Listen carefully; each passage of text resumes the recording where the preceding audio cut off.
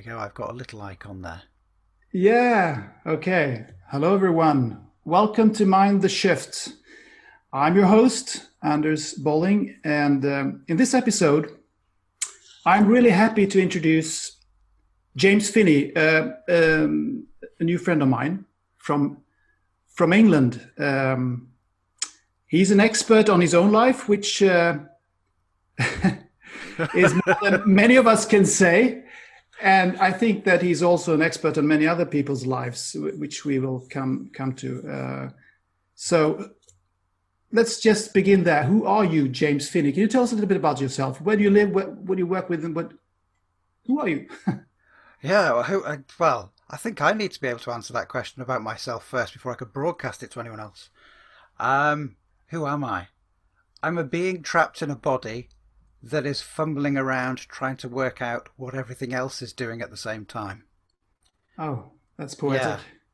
Oh, thank you very much. Yeah, I'm a. What could I say? I am. Who am I? I'm a being that wants to help others and enlighten others, but in a positive. No, I don't want to sound hippie by saying positive. I mean, in a fun kind of way. There's too much serious positivity going on. I like to do it in a relaxed kind of manner. But does that answer your question as to who I am? Well, it does. I mean, it's a profound answer to a question that you could find shallow, maybe, if you want. I mean, it depends on how you want to answer it. You can also tell us a little bit about where you live and all that. And if you have a job, in that case, what are you working with? All right. Well, I live in Shrewsbury in England. There's a huge debate in the locale about is it Shrewsbury? Most of us here call it Shrewsbury. I trade on eBay. I just basically sell Nikon cameras and lenses. That's my living. But it is just a living. It's not exciting. No matter how good the cameras are, I still get a little bit bored in regards to, I've got to do that today. So yeah, that's what I do here. I'm at the age of 45. I personally probably hit the midlife crisis when I was about 11, and I've been fighting through it ever since. Yeah, you told me that in my little pre-interview form here that you peaked when you were 11. Then after that, you just declined for 34 years. That sounds really dramatic. I mean, I can't even imagine. Well, that's also funnily said because you're a funny guy, but I guess there's some truth to it. Although I can't really believe that you actually peaked when you were 11. But you don't know how big that peak was, do you? No, I don't know how big that peak was. It might have been huge. Yes, that's true. Could have been, yes. That was when you met the Pope, huh? Yeah, that's the peak in everyone's life, isn't it? When you meet the Pope, even when Jesus met him. Yes. When Jesus met the Pope.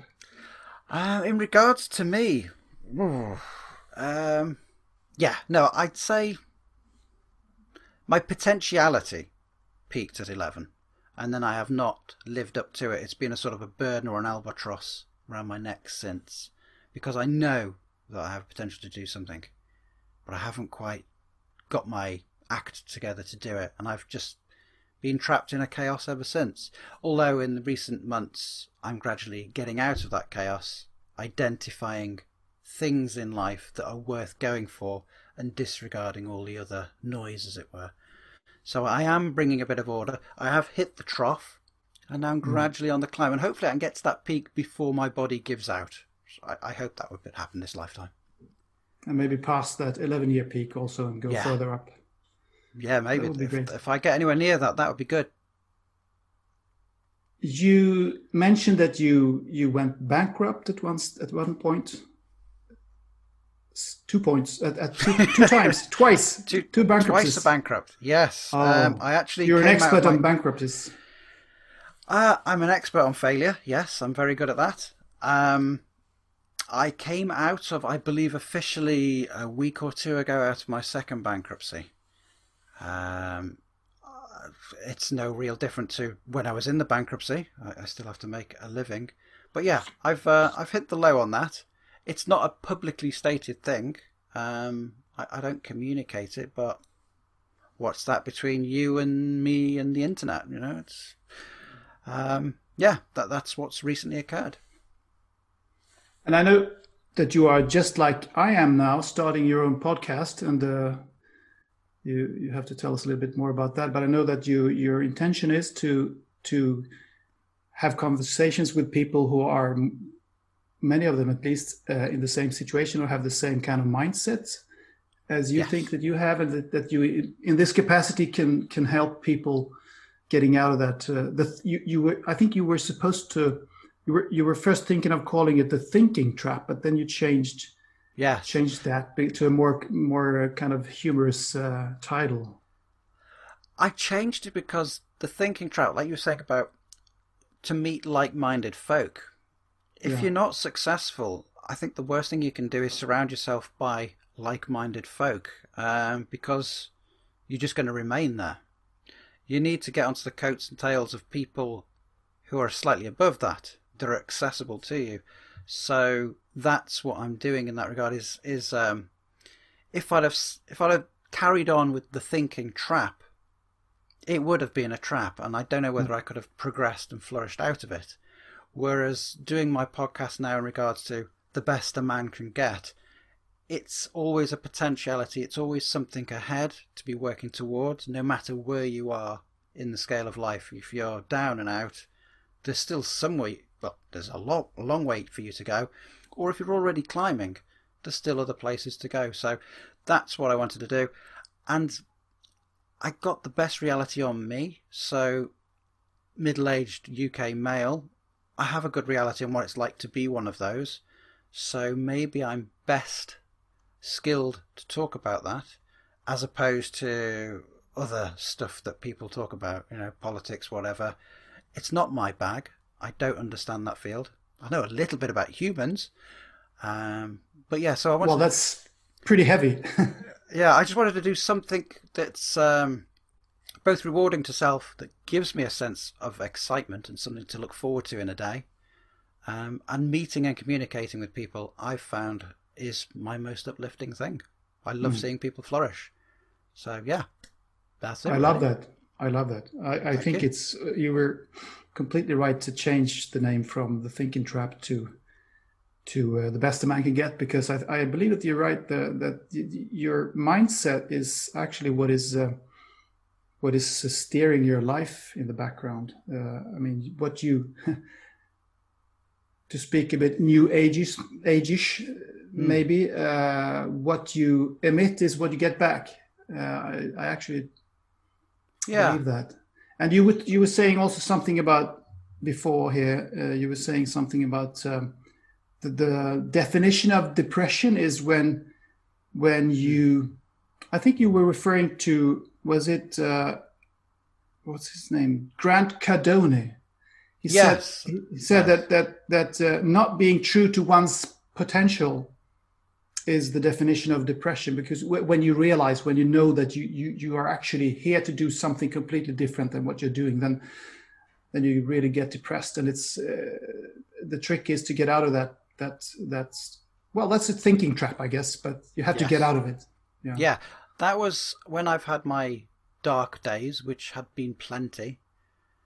If I was to analyse and pick out of each of those days, or the point at which I'd gone from happy to caved in, it was always a case of the trigger was either continuing a lie, doing something I wasn't in agreement with, relationships or friendships I was not in agreement with, committing to things I wasn't in agreement with, but I was going along with it anyway for keeping the peace or being acceptable or nice, and that just led to a downright heavy depression. Whereas if I just kick back and do what I want to do and have fun with it, the depressive element doesn't exist. And then what you were saying about Grant Cardone, he was in an interview with a guy called Ed Milet, who's a big insurance sales guy in America. And Grant was very clear in what he said there, and it resonated with me. It's like the times that he feels depressed is when he's not being true to himself. And I think, I don't want to evaluate or judge for other people in their situations, but I think you can pretty much nail it within a short conversation that the reason that person is down is because they're not being true to their purpose. They don't like their job, they don't like their relationship, they don't like this or that or that. Well, you're going to have to get out of it. Yeah. And some people are so kind and nice that they will kill themselves in sufferance so as not to offend or upset others. And that's not good for anyone. I've become clear on that recently in what I've seen in my life and others. So, yeah, are you good at detecting other people's feelings and drives? Yeah, unfortunately, I see it as a curse. I pick things up on people pretty much straight away. However, I have to go lightly in how I communicate that, because you can't evaluate or judge for someone, because that's, I consider to be grossly rude. You can't say, oh, you're a blah, blah, blah, or you've got this. That doesn't work for people. They just resist and hate you. Whereas if you maybe ask a question that could sort of, it's like you're holding a map and you're just putting the map to them and going, have a look. That's a much more productive way, I think, when someone discovers an aha moment for themselves instead of you giving them an aha moment, which just doesn't work. It just ends up with resentment. Yeah. Everybody has to find out for themselves. If they want to. It only works if they want to. Exactly. Yeah. You have to want to.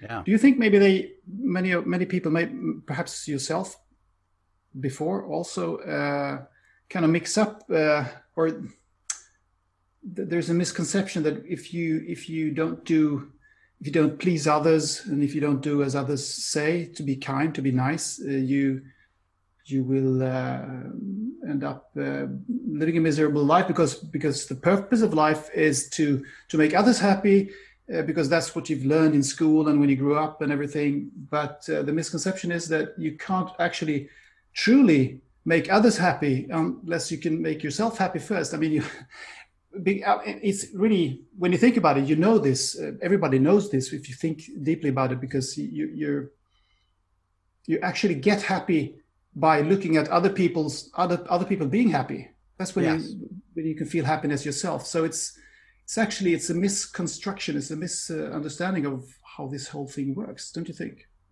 Yeah, it's either a misunderstanding or a deliberate structure so one cannot understand.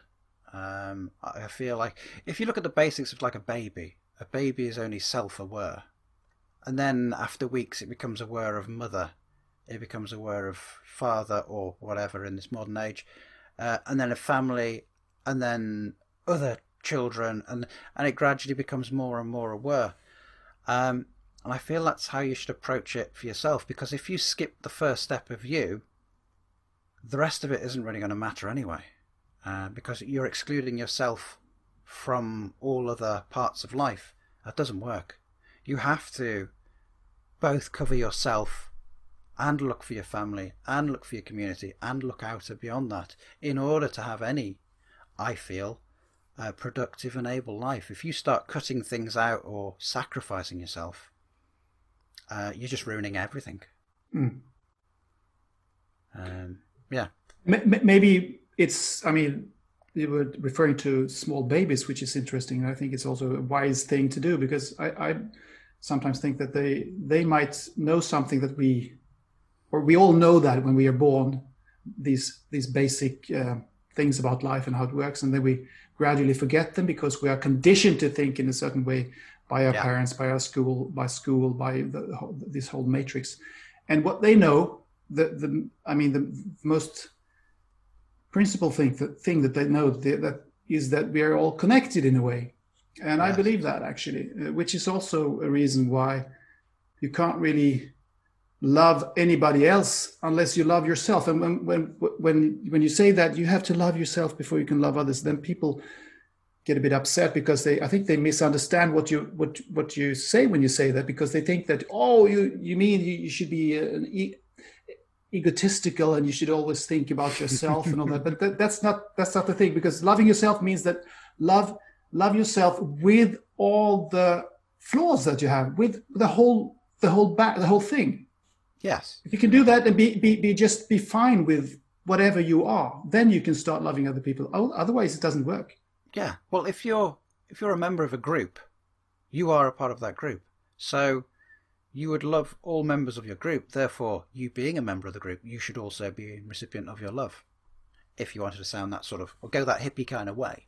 Yeah. I think the problem we have in this day and age is the word love itself has a very tainted connotation from the 60s that is pushed back against us, that it means a disregarding. It doesn't like law. It's a druggy type experiment. There's all these little taints that I think come with the word love these days, that if you were to say self-love, it immediately causes a recoil in people, because they've been trained to sort of, that's, even I myself, even words like religion, I've gone, even though it makes sense or whatever, there's certain words that just trigger a reaction, and love is one of those things that does trigger, I think, socially, a negative connotation. Maybe it's time to take back that word. Yeah, or clear it properly in a good dictionary. Clear it, yeah, exactly. Yes. Make it common, make it yes, less dramatic, perhaps. Absolutely. So, well, what you're talking about now leads me to a question I had about your experience of adversity throughout your life. Do you think how unique do you think that is? Do you think it's that you have had unusually many problems, or are you actually an example of what is very common today? And that's the first part of the question. The second part would be how much of these adversities is a result of that you are a white male living in the Western world in the 2020s or in the 2000s? Yeah. And what is just you? Okay, that's a big question, right? Twofold question. You should never ask questions like that. I know, but sorry about that. It's totally fine. I think I can bat that one that you've thrown that pitch at me. Okay, so the first question, run that by me again. Just that first element. Well, the first element was that. How unique are you in this, or do you think it's very common to have these? I mean, not exactly the same amount of problems, perhaps, and adversities, but to feel this way that I don't really. Yeah, no, I get you. Okay. Yeah. Is it? I think it's quite an egotistical thing to say. Yeah, that's unique and specific to me. I think in general, we all have that phenomena. It's just at what time, what quantity or frequency do you have those events? And it's also, to a lesser or greater degree, how much influence you've had on it. You could keep your, let's say if in my 20s I chose to keep safe and stay low and be quiet and stick out a job until either I retire, get killed, or made redundant, and I just stick at that job and I work up and build my little house and all my little knickknacks in that house. Is that the same as everyone else? Could be, but it's down to me in sticking my head up and going, well, okay, I'm not happy with that. I'll go and do something else. I've done that a lot.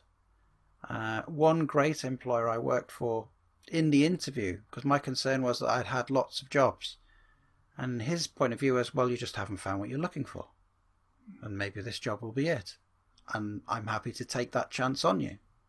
And it was good. It did pay off. And then after a year, obviously, I moved on to pursue something even more bigger and daft.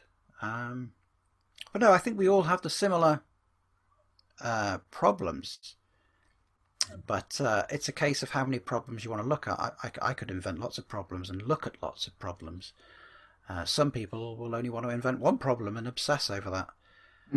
We're all different in that regard. We are maybe from the same source point, but I think our point of view is wildly different.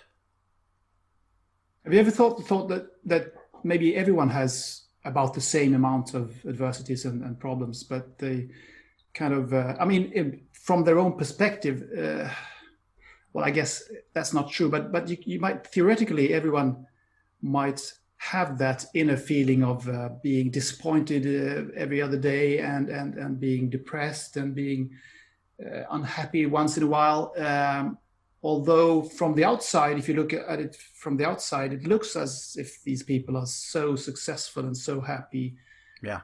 But because, what it really comes down to is how you experience it yourself. What you're feeling inside. It doesn't really matter if you're rich or, well, of course, if you don't have food enough to eat. I mean, then you would starve to death, and that's a problem. Then your life would be very short. But I mean, other than that, I mean, if you have food, you have a house to live in, maybe a small house, maybe just a shelter, but you might be. I mean, from the outside, it seems as if you have so many problems, but maybe you're happy anyway. Well, I think if life is a game, then the barriers are the game. And if you want to play a big game, you need big barriers. If you're not a big game player, you'll just want little barriers, like can I save up enough money to go for a coffee at the end of the week? And that is your game. Another person may go, well, I want to buy that company for X amount of million and it needs to be done by Tuesday. Mm-hmm. That's their game. The mechanics are all the same. It may be just the level of volume or the quantity of energy involved is the differing thing. I think we arrive on this planet with the same rights, but do we arrive here with the same quantity of being? You know, like, are some people a little glass, mouse-like volume of being, whereas other people are just a big lorry full of it? I think that is a differing thing, but the mechanics as a human is probably the same across the board in everything. Yeah, can you? Yeah, well, when you look back now on all your bankruptcies and other problems, yes, and whatever happened, can you see them as lessons now, or can you? Or you just? I mean, I know that you love to make jokes about how terrible everything is, which is really funny. It's always funny when someone makes jokes about themselves and their shortcomings. But anyway, it's a mechanism to deal with it. Otherwise, I would go mad and I would be dribbling in a jacket, getting electric shock therapy or something. I don't know. But having a humour to deal with it does help, because it means, I think a fundamental in humour is that you don't accept the reality in front of you, and that's why people laugh. You know, mm-hmm. I think there's 2 ingredients to laughter I read once. I've never found it a questionable thing since. It's either an element of surprise or the reality in front of you just can't accept, and then you laugh. So if I refuse to accept my failings before me, then I will just laugh at it, because it's an unacceptable reality. So yeah, that's what I find humour in that. And that's probably my coping mechanism for it. And I think there's the old Greek philosophy that laughter is the best medicine. And I think it is, because if someone has a lot of things that have gone wrong, and you can get them to a point where they refuse to accept it by laughing, then their attention is shifted off it, and maybe they can change direction, as opposed to that's true. Them. So that's probably how I see it. I don't analyse it as such, but when you ask the question, that's how I'm thinking right now, as a probable cause or reason. And of course, it's all about laughing with somebody, not laughing at somebody. Yeah, that doesn't help at all. Even though sometimes I do want to laugh at people, I think if you can involve everyone in the joke, it probably goes a lot better. Mm. You know, like I could pick on a politician and laugh at them, but I think it's better to involve the people who are observing the politician, to laugh at them. And to get them to realise what they're seeing is laughable, and that they shouldn't be accepting it, as opposed to just attacking someone and putting them down. It's often easy to laugh at decision makers and politicians and people like that. Of course, it's something we do all the time, and it's encouraged actually to do that. And I can do that too sometimes, because I mean sometimes it's so obvious that they have said such stupid things, like, I mean, some people in some presidential residences in the United States, for instance, but no names. Okay, but they're also human beings, and I can actually, which is, I don't know what that says about me, but I can identify with these decision makers sometimes. I can think that, okay, I could have been me, maybe. I mean, that's a bit egotistical to say, but. Yeah. But I mean, I think it could have been many of us. It doesn't. I mean, I don't want to be a politician. I don't want to be a boss of a big company. I don't want to, because I want to be free, And I know that I wouldn't be happy if I were there. But I mean, I have the capacity. I could have been one of those. I could have. So I can sometimes feel a bit sorry for them because I mean they're up there and they're trying to decide over tens of millions of people, and it's not that easy. I think it's not that simple to just make everyone happy. 60 million people in the United Kingdom. Half of them want to leave the European Union. Half want to stay. So what should one do? But sometimes it sounds funny, of course. Yeah. Yeah, I think like you could look at American politics. Well, let's have a laugh at the voter, not the politician, because after all, it's the voter that chose them. It's the people who accepted that system. It's the people who sponsor and give money to that system. Let's just mock them.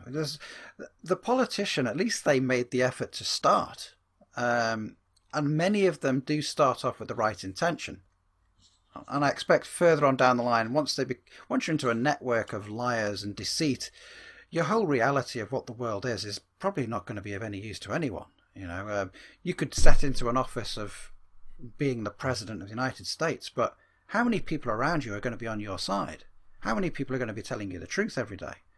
It'll be an insane asylum, because how can you win or control or gain influence in the direction that you are mandated with if you're just surrounded by people who are protecting their own self-interests, people who've got commitments to other things?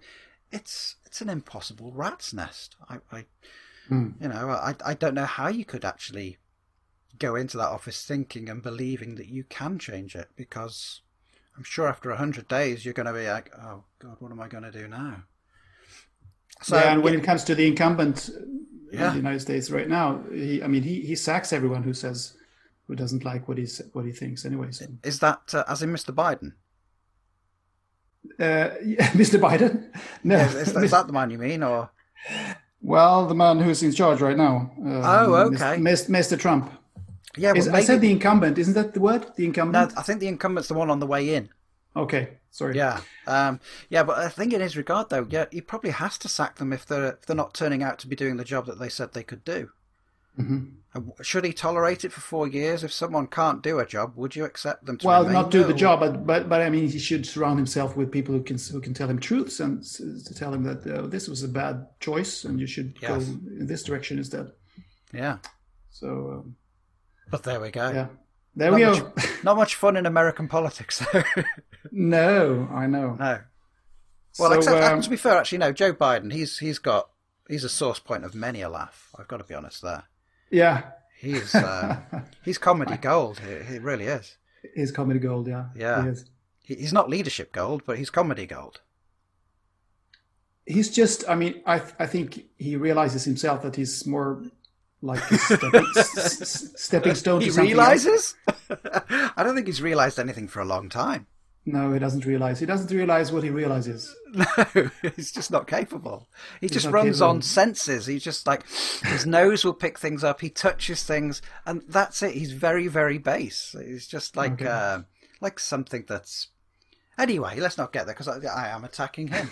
But I think sometimes people deserve it.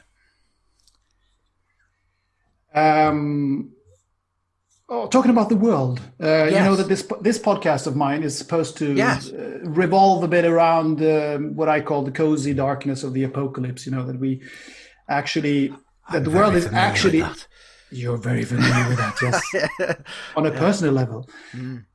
Well, that's a question, actually. I mean, how much of your ailments, is that the word? Is that a word? It is, but that would be more like a physical level. Physical. Sorry. Yeah. Like my ugliness. That would be an ailment. Go with the old word problems then.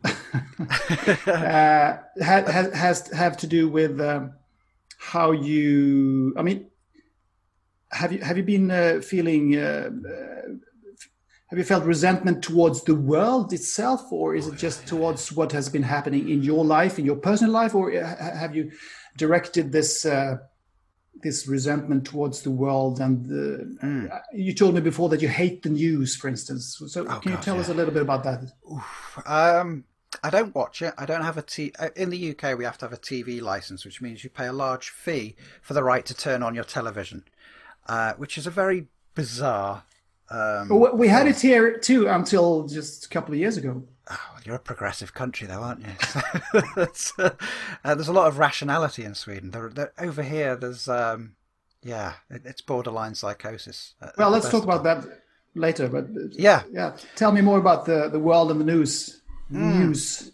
Um, I think to sum it up, I was speaking with someone yesterday about this, and I have an inclination that what we're seeing right now is like, obviously we have polarities and we have conflict of black v white, men v women, and the media are pushing these polarities.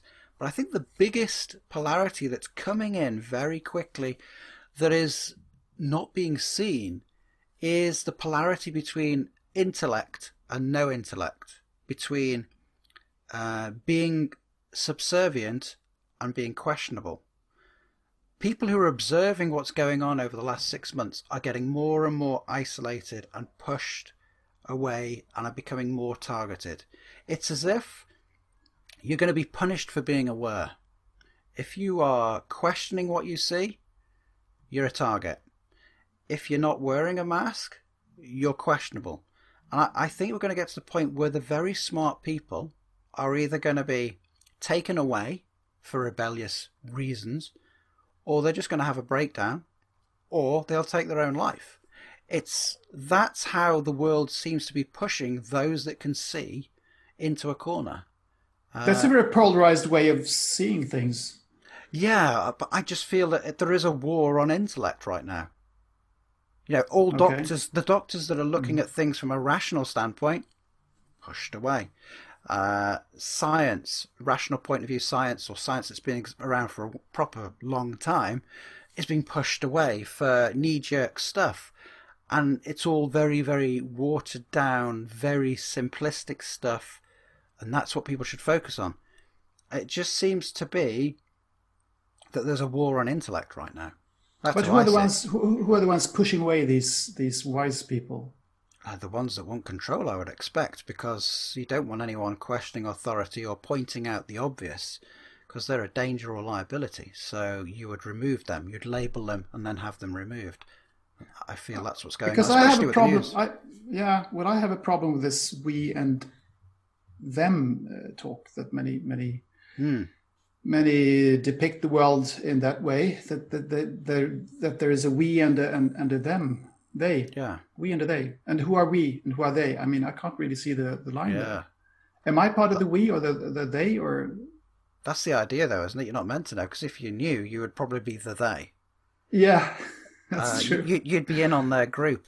The group that wants to communicate will only communicate with the people who are fitting the parameters and acceptable standards for that group. Yeah, like if you're easily sold, if you're corruptible by nature, then you'll probably know. Whereas if you're an honest being with integrity and a working philosophy, you will not be invited into the loop, because what use are you?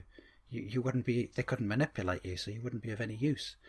But when you talk about they, are you looking to name names? Because there's always the common or garden names. But I personally expect the real names, the real people, are with the people that we don't know about.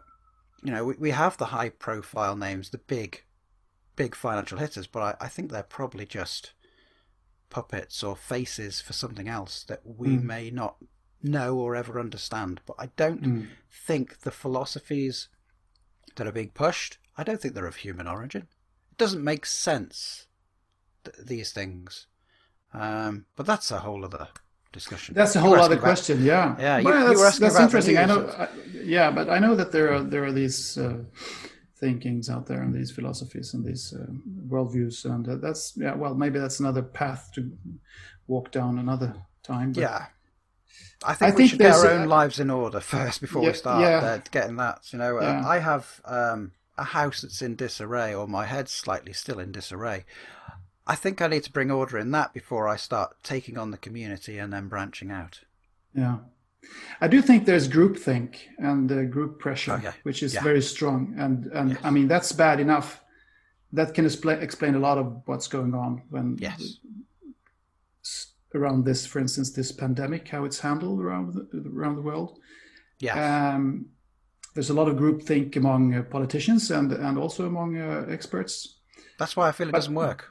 But as you know, Sweden is an interesting case in point because we had a little bit different approach, and which means that it's not. I mean, it's not completely unanimous what's happening. So, and Sweden is a democracy, has been a democracy for a long time, and it's a normal, ordinary Western country with a government and with elections and all those things that Britain, France, Germany, Norway, Denmark, Finland, all these other countries have as well. But they opted for this tough lockdown thing, and we didn't. So I mean, it's not unanimous. There is one little difference, technically or not technically, but administratively, because in Sweden it works in the way that ministers in the government can't rule directly, so it has to go by way of the administration.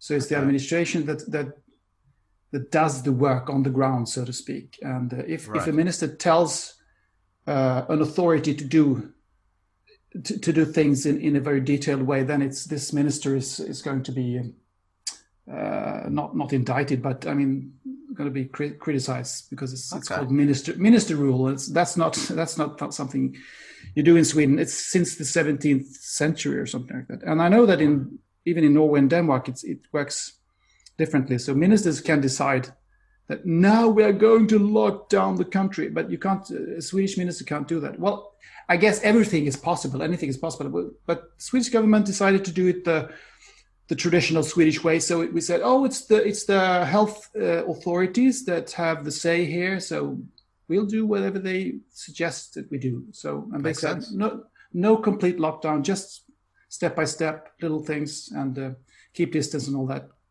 You said Sweden's the same as other European nations. I don't think it is. I think there's a lot of things I see in the Swedish mentality, the way you guys act, the way you guys live. I wouldn't consider you to be almost to the same degree as I wouldn't consider the UK to be part of Europe in the way that people paint it. I think Sweden is its own very unique culture. It's not. You mean even different from the other Scandinavian countries? Yeah. How have you been here to Sweden? No. Have you been? No. It's just from the people you've I've read met on the internet. No, it's people I've met, people I communicate to, and when I see where they live and how they conduct themselves, it's very different from the rest of Europe. It's as if Sweden, yes, geographically you're connected, but I don't see you as being European, the same as the UK would be considered European. No, I think there's qualities to the Swedish culture that are fantastic. Like what, for instance?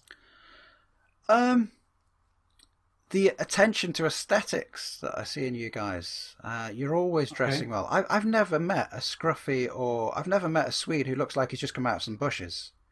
I've never seen that. Your homes and the way you do it, always organised, very precise. Is that a good thing or a bad thing? Maybe it's. I think it's good. It's good. It brings order. Thing. No. Bring order to life. That's the whole game, isn't it? Otherwise, you just have chaos. That would just be randomity. I feel humans are there to. We make progress by bringing order and understanding things. I think that's how we make progress. But also, I think intellect in Sweden. I don't know the numbers. I'm just going to go wild out there, and I would expect that Swedes probably speak more languages than other European nations.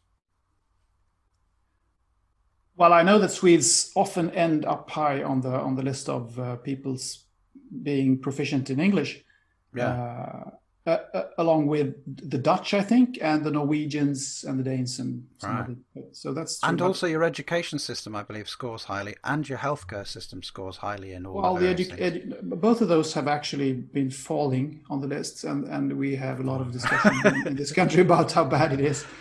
Okay. Sweden was actually. What is the word for it? Well, falling dramatically on the list of high school results. There are some tests, international tests one is called the PISA test. Right. The PISA test, and Sweden was scoring well until maybe the year 2000 or something like that. But after Okay. 2003, it just fell. It's gone up a little bit now, but so there's a big debate about bad Swedish schools. And one thing that is interesting about Sweden is a bit where we actually differ a little bit from even the other Scandinavian and Nordic countries, is that we tend to be very modern in the way that we are not very afraid of experimenting with new ways of doing things. So we're not very nostalgic, and very few Swedes are particularly nationalistic. I mean, we have a nationalist party today, which is fairly big actually, but I think they kind of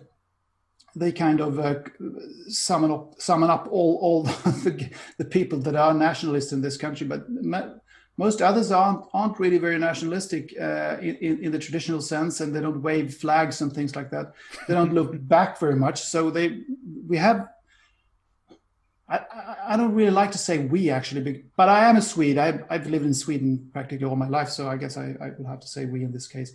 But people living in this country tend to look towards the future more than backwards, and we often both in technological matters and in political matters and economic matters, we try new things and experiment with new kinds of solutions and all that. So we have done some good things, but also some not so good experiments, I guess. Like in the school world, Sweden decided to open up for more private schools and to have this skolpeng. It's a bag of money that comes with every pupil, and the pupil or the pupil's parents can decide whichever school they want to go to. So the money follows them wherever it goes, which has meant that some schools in poor suburbs, for instance, have lost a lot of money and haven't been able to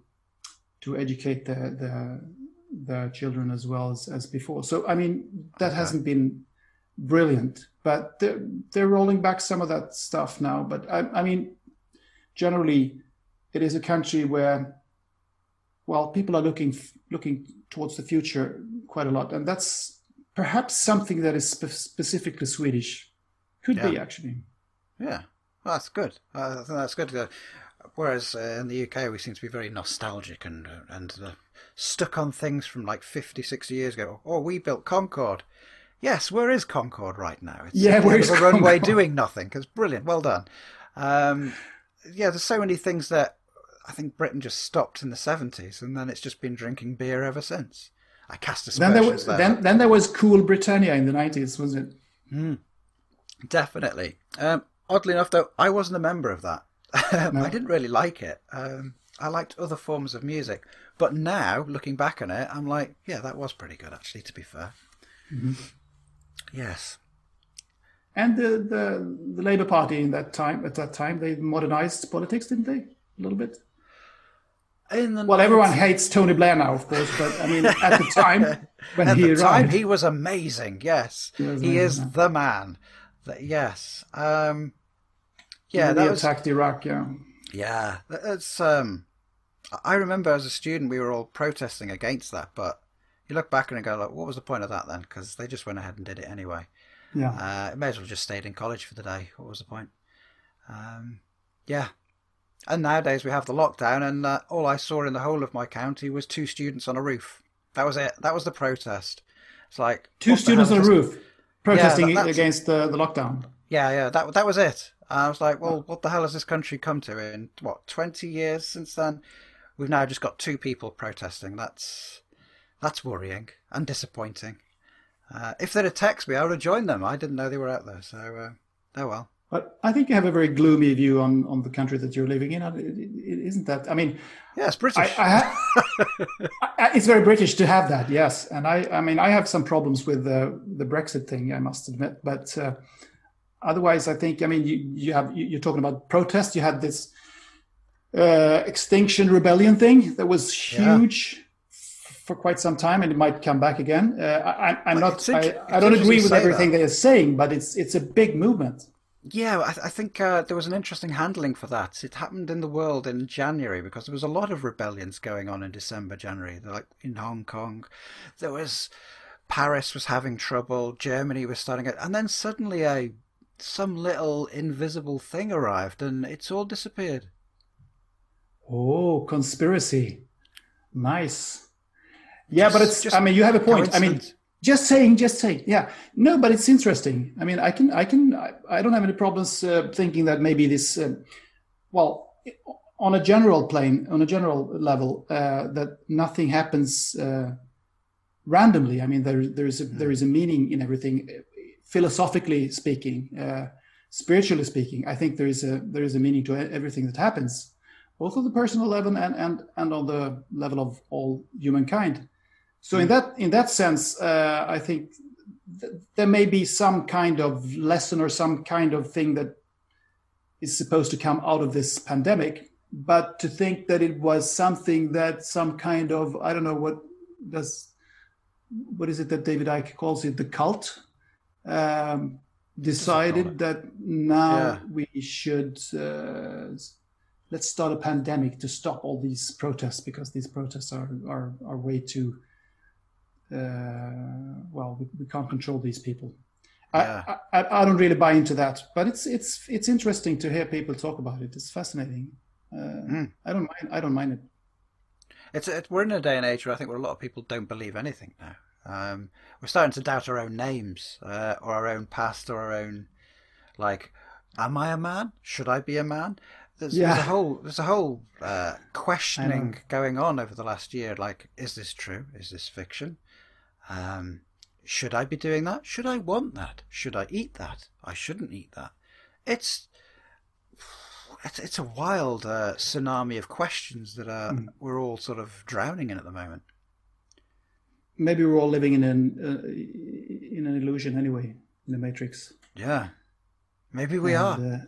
You are the interface, and I'm for me, and I'm the interface for you. And okay. I'm just, you are the port. What I see here is a portal of is a portal into your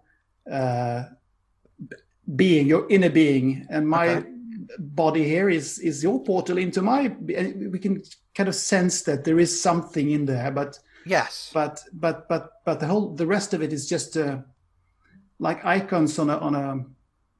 I heard this from I think it's called Donald Hoffman. Is it? He's a scientist, very fascinating guy who's studying the existence of consciousness and what is consciousness. You should look him up, actually. Okay. Donald Hoffman. So he calls the physical reality that we see around us, he likens it with icons on a desktop, on a computer. So it's the interface. Okay. But what is really going on is something completely different, because, I mean, we all know that it's 99.9999999% space anyway, everything that's in here. So, I mean, matter doesn't matter, actually. Yeah, I agree. Although it's weird. I don't know why I went all this way, but anyway. Well, you interfaced with me, and that was your problem. You got infected with something. I know. So, do excuse me, I just need a drink. Sure. What do you say? Are we? Should we wrap this up, or have we solved some of the big questions in life? Hey, maybe that wasn't the point. I don't know.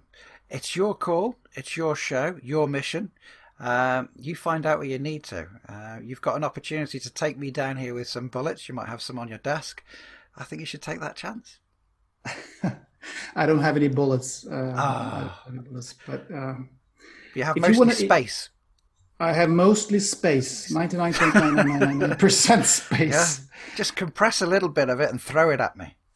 Yeah. Okay. Well, let's see here. Well, you said something before about. No, I guess we've covered most of the things that I wanted to talk to you about. There was something you wanted to come back on. I can't recall what it was. It was. I can't really remember. What was it? Was it Sweden? We have talked about Sweden. We've covered Sweden. Yes, great country. Nice butter. Nice butter. Maybe we can just wrap it up by coming back to what we were talking about in the beginning, namely your podcast and what you think you will be able to achieve with this, because I think it's a brilliant idea that you you are reaching out to people who have Well, yeah. having these problems and this thinking trap. So what's your next steps here? What are you looking forward to doing with this podcast? I'm looking forward to getting out and meeting people and taking whatever opportunity I can to record a tiny unit of time to then share with everyone. I want to be doing this more. In my life so far, I think in the last 15 to 20 years, there's not been a few days gone by where I haven't wanted to be dead. I've just actually like, I'm done with this. This is just pointless. What is the point? I don't see any reason for it anymore. You could say fortuitously that I didn't have the balls to do it. I also have pride. I didn't end my life because I wouldn't want anyone to have to deal with my chaos afterwards. So I joked with a friend recently that if you ever see my house in perfect order and everything's sorted, that'll be the time to get worried, because that's probably right. I can go now. It's not going to be chaos for anyone. But on a pride sense, I can't give up as a failure. So I need to push on and do something. I know fundamentally I want to entertain. I've known it since I was a kid, that I can entertain and enlighten people or lighten them. You know, let's dump the prefix of "en" and just go with lighten. I can do that. All the things that have excited me are to do with arts or creativity. So I want to bring that into what I'm doing, but I don't want to get bogged down with technology.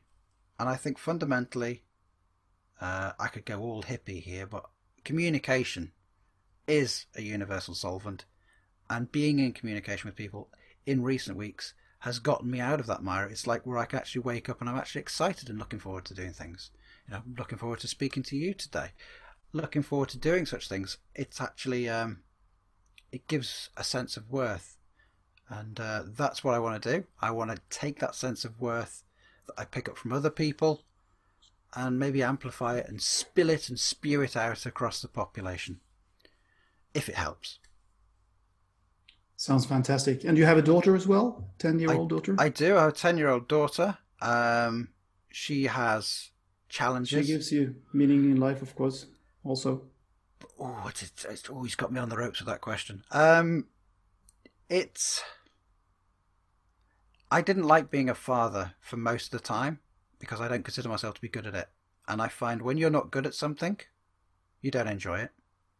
There's no one can lie to me and say they enjoy doing something that they're not good at. You only enjoy what you win at. And if but isn't there a difference between taking care of a human being and like? Well, you're assuming I am. Slightly. Yeah, I feel I could have been a lot better. I know it's one of those depressive things about potentiality. I know I should have and could have done better, and I haven't. So I'll live with that. I'll have to deal with that. But as a result, I feel my daughter has issues socially, educationally. There's a creative genius in there, and I want to support and help her on that front. But I've also got to protect her from the system, the state. If they get too involved in her problems in life, so that's going to be a battle. So I haven't enjoyed being a father. There's moments, you know, maybe I'm a bit like Jordan Peterson. It's like there are moments where life is great, but on the whole, it's pretty sucky. And that's where I've come from. But in recent days, all has been good. But today, she's had a situation at school which she's revealed something to a person who's helping her that she's never spoke to me or a mum about, and we're both like, wow, a 10-year-old shouldn't be saying things like that. Okay. So yeah, I'm a father, but I'm not the best. I could always, no one is the best. No one is the best father. No one is the best father. I shouldn't compare myself to others, but when I see other children of her age enjoying or engaging in life more, it sort of hits you like a punch. It's sort of like, what should I have done different? So yeah, hopefully I can address those things. maybe there's no real point in pondering over what has happened, because I mean every day life starts anew, so to speak. I mean you can't really, what has happened. Don't you agree? You just have totally. to. I mean, you learn from lessons, but then just do something different next day if you want to. There's a fundamental with me that is a big problem. I learn a lot, but doing something with that learning is the issue for me. Hence where I was talking about the thinking trap originally. I've seen and experienced a lot, and you could say I have learned, but I haven't put it into action since. That's been a problem. That's been the predominant problem for my life. I've wound up bankrupt because of lack of action. I've known the situation's coming, but I've capitulated or whatever. It's the lack of action has been my problem. Would you say that you, at that point, knew exactly what you actually should have been doing? And didn't? Work more. Yeah, produce more. Simple. Well, work and produce, that's very vague. I mean, you should have... that's what everybody says. Yeah. Did you know in more detail? Did you know more exactly what kind of mindset you should have in order to achieve those things, or were you afraid to change your yourself in a way, to see if you might be somebody else inside there than you thought that you were? I don't know. I due to the accumulation of losses over time, I found my body incredibly heavy and tiresome. So I could be up in the morning and within an hour I just want to go back to bed. I'm just really tired. I'd lost so much time in production by just feeling heavy, lethargic, slow.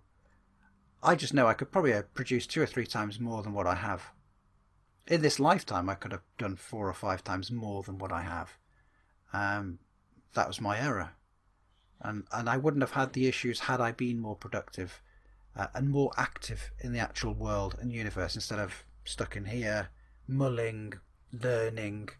Because, you can go to university and learn a lot of stuff, but you come out of that university and you're in debt. You haven't actually achieved anything yet. And I've probably just been sitting in university. I didn't hear the class bell. I didn't see everyone go home. I just sat there and carried on learning. Which, if you don't use it... Thinking is really overrated, I must say. Yes, it's wildly overrated. It is. Oh, you're so smart. You're so this. It's like, I'd rather not be. I'd rather be simple. I'd rather just be happy to go do work, go home, or do overtime and work all the hours God sends and go home and just watch a TV program. Yeah. Maybe. Probably not, but sometimes I do feel that. Think from your heart. If that could be called thinking, I don't think it's thinking. Yeah. Use your heart and your passion. Follow your passion. That's what they say. These spiritual people. Follow your passion. Yeah, with passions for me is I love music and I love film, and I've only noticed it in recent months that I get an odd phenomena. If I watch a film that's really good, I'm full of energy for hours afterwards. If I put an album on in the evening, I can't sleep. That's me done. I have to avoid music after 3 or 4 o'clock because you get up, energized. It really hits me, and it's a bit scary. Maybe I should have put more music on in my life, and I would probably got more done. I don't know. But then I have to deal with all the social circuits of, you need to sleep, you need to be up at work for 7 a.m. and blah blah blah, and that ruins it all. But I don't like social structure. So the 9 to 5 makes me want to vomit, really. Well, then you've chosen the right line of work now, I guess. Starting a podcast. Yes. Because that's going to have you sitting up working at night and sleeping during the day. And you don't really have to have any hours. No. I'll just sleep behind the wheel on the way to the next interview. I'll catch up. Yeah. It'll be fine. Why not? Yeah, fine. Now, what if this podcast thing that you are going to talk about with people about all these failures, these adversities that you've had, what if this leads to a situation where this becomes a success, and it means that you have found the exact thing that you need and want to do in your life, and it turns out that all these failures, as you call them now, actually are the gold mine of your future happiness, your future success, your future career. I see what you're doing here. Trying to make you a little bit positive here. Oh, okay. Yeah. Well, have you had that thought? Do you even dare to have that thought? No. When I hear people say, "Oh, if I had it all, so I wouldn't change a thing. I would do it all again," I'm like, "You lying asshole! There is no way I would do that at all. No way." And I don't think they would. Yeah. I'd have been happy to have 10 years of failure and then hit the ground running at 30, but when you get to about 45 like me, my concerns are, well, now I'm turning it around. I've only got a few years left. I've got to work really, really hard now. Ooh, I don't know whether I could do that. I probably could, because it will motivate me and it's a different kind of work. It's not like I'm out in a field digging for 12 hours a day. This is an emotional energy, which I could probably handle. Yeah, I would look forward to embrace it. I don't think I would dwell on anything from the past. I don't see it as a learning to this because they've just been wrong turns. I've just been in a big hotel with 1,000 rooms, and now I might have found the room I had originally booked. I just hope no one's in it. It's a funny metaphor. Yeah. Mm-hmm. Well, it's a little bit not only a little bit of a thinking trap. It's also a little bit or very much time trap, that you're trapped, like hanging in a bind like this between the future and the past, and you're actually not living here and now because you are thinking about all the things that went wrong, and now you're saying that you're thinking about how little time you have left. Oh, yes. I have to be so productive because I only have a few years left, and I did all this wrong in the past. So you're actually not here. You're not here. You're either there or there. Yes, you're right. And I think the best way to be successful is to be here, is to be present. Yeah. I'll I don't know how I'm going to deal with that. Baby steps. Little meditation, perhaps. Yeah, I've been told to do that. I really can't do it. I can't sit there. Well, everyone can do it. You can start. I can look like I'm doing it, but actually, that's a start. In my head, I am thinking 1,000 thoughts a minute, and in fact, the biggest thing I get from meditation or trying it is guilt, because I'm sitting there doing nothing, and I'm like, well, I can't do that. I can't be sitting. I've got to go and pay a bill. I've got to go pay the rent. I can't be sitting here doing nothing. So I end up immediately in self-conflict. So meditation at the moment is quite a dangerous thing for me. Okay, so people have probably also told you to read the book The Power of Now by Eckhart Tolle. Yes. I have been told. I knew it. And you haven't. No, because in a few minutes' time I'll have gone, who was that guy? Yeah. Because, yeah. Anyway, he's talking about these things. Okay. like pitching guests, bombard them with emails. Yes. Yeah. Okay. I'll start bombarding you with emails about Eckhart Tolle from now on. Then pitch me with present time solutions. Yeah. I think a little bit of meditation would do the trick, but it's okay. Well, baby steps. Start with 1 second, and then 2 seconds, 15 seconds. Maybe I create all these problems because if I got it all right, how dangerous would I be? How causative could I be if I got all my shit together? Now you're onto something. I know. It'd be very dangerous. It would be very dangerous for all of us. I'm looking forward to that danger, actually. Thank you very much, James Finney, and good luck with this podcast of yours. Well, thank you. And thank you for inviting me. I'm sure it's going to be a success. Yeah, no, very welcome. Honoured to be here and great to speak with you, sir.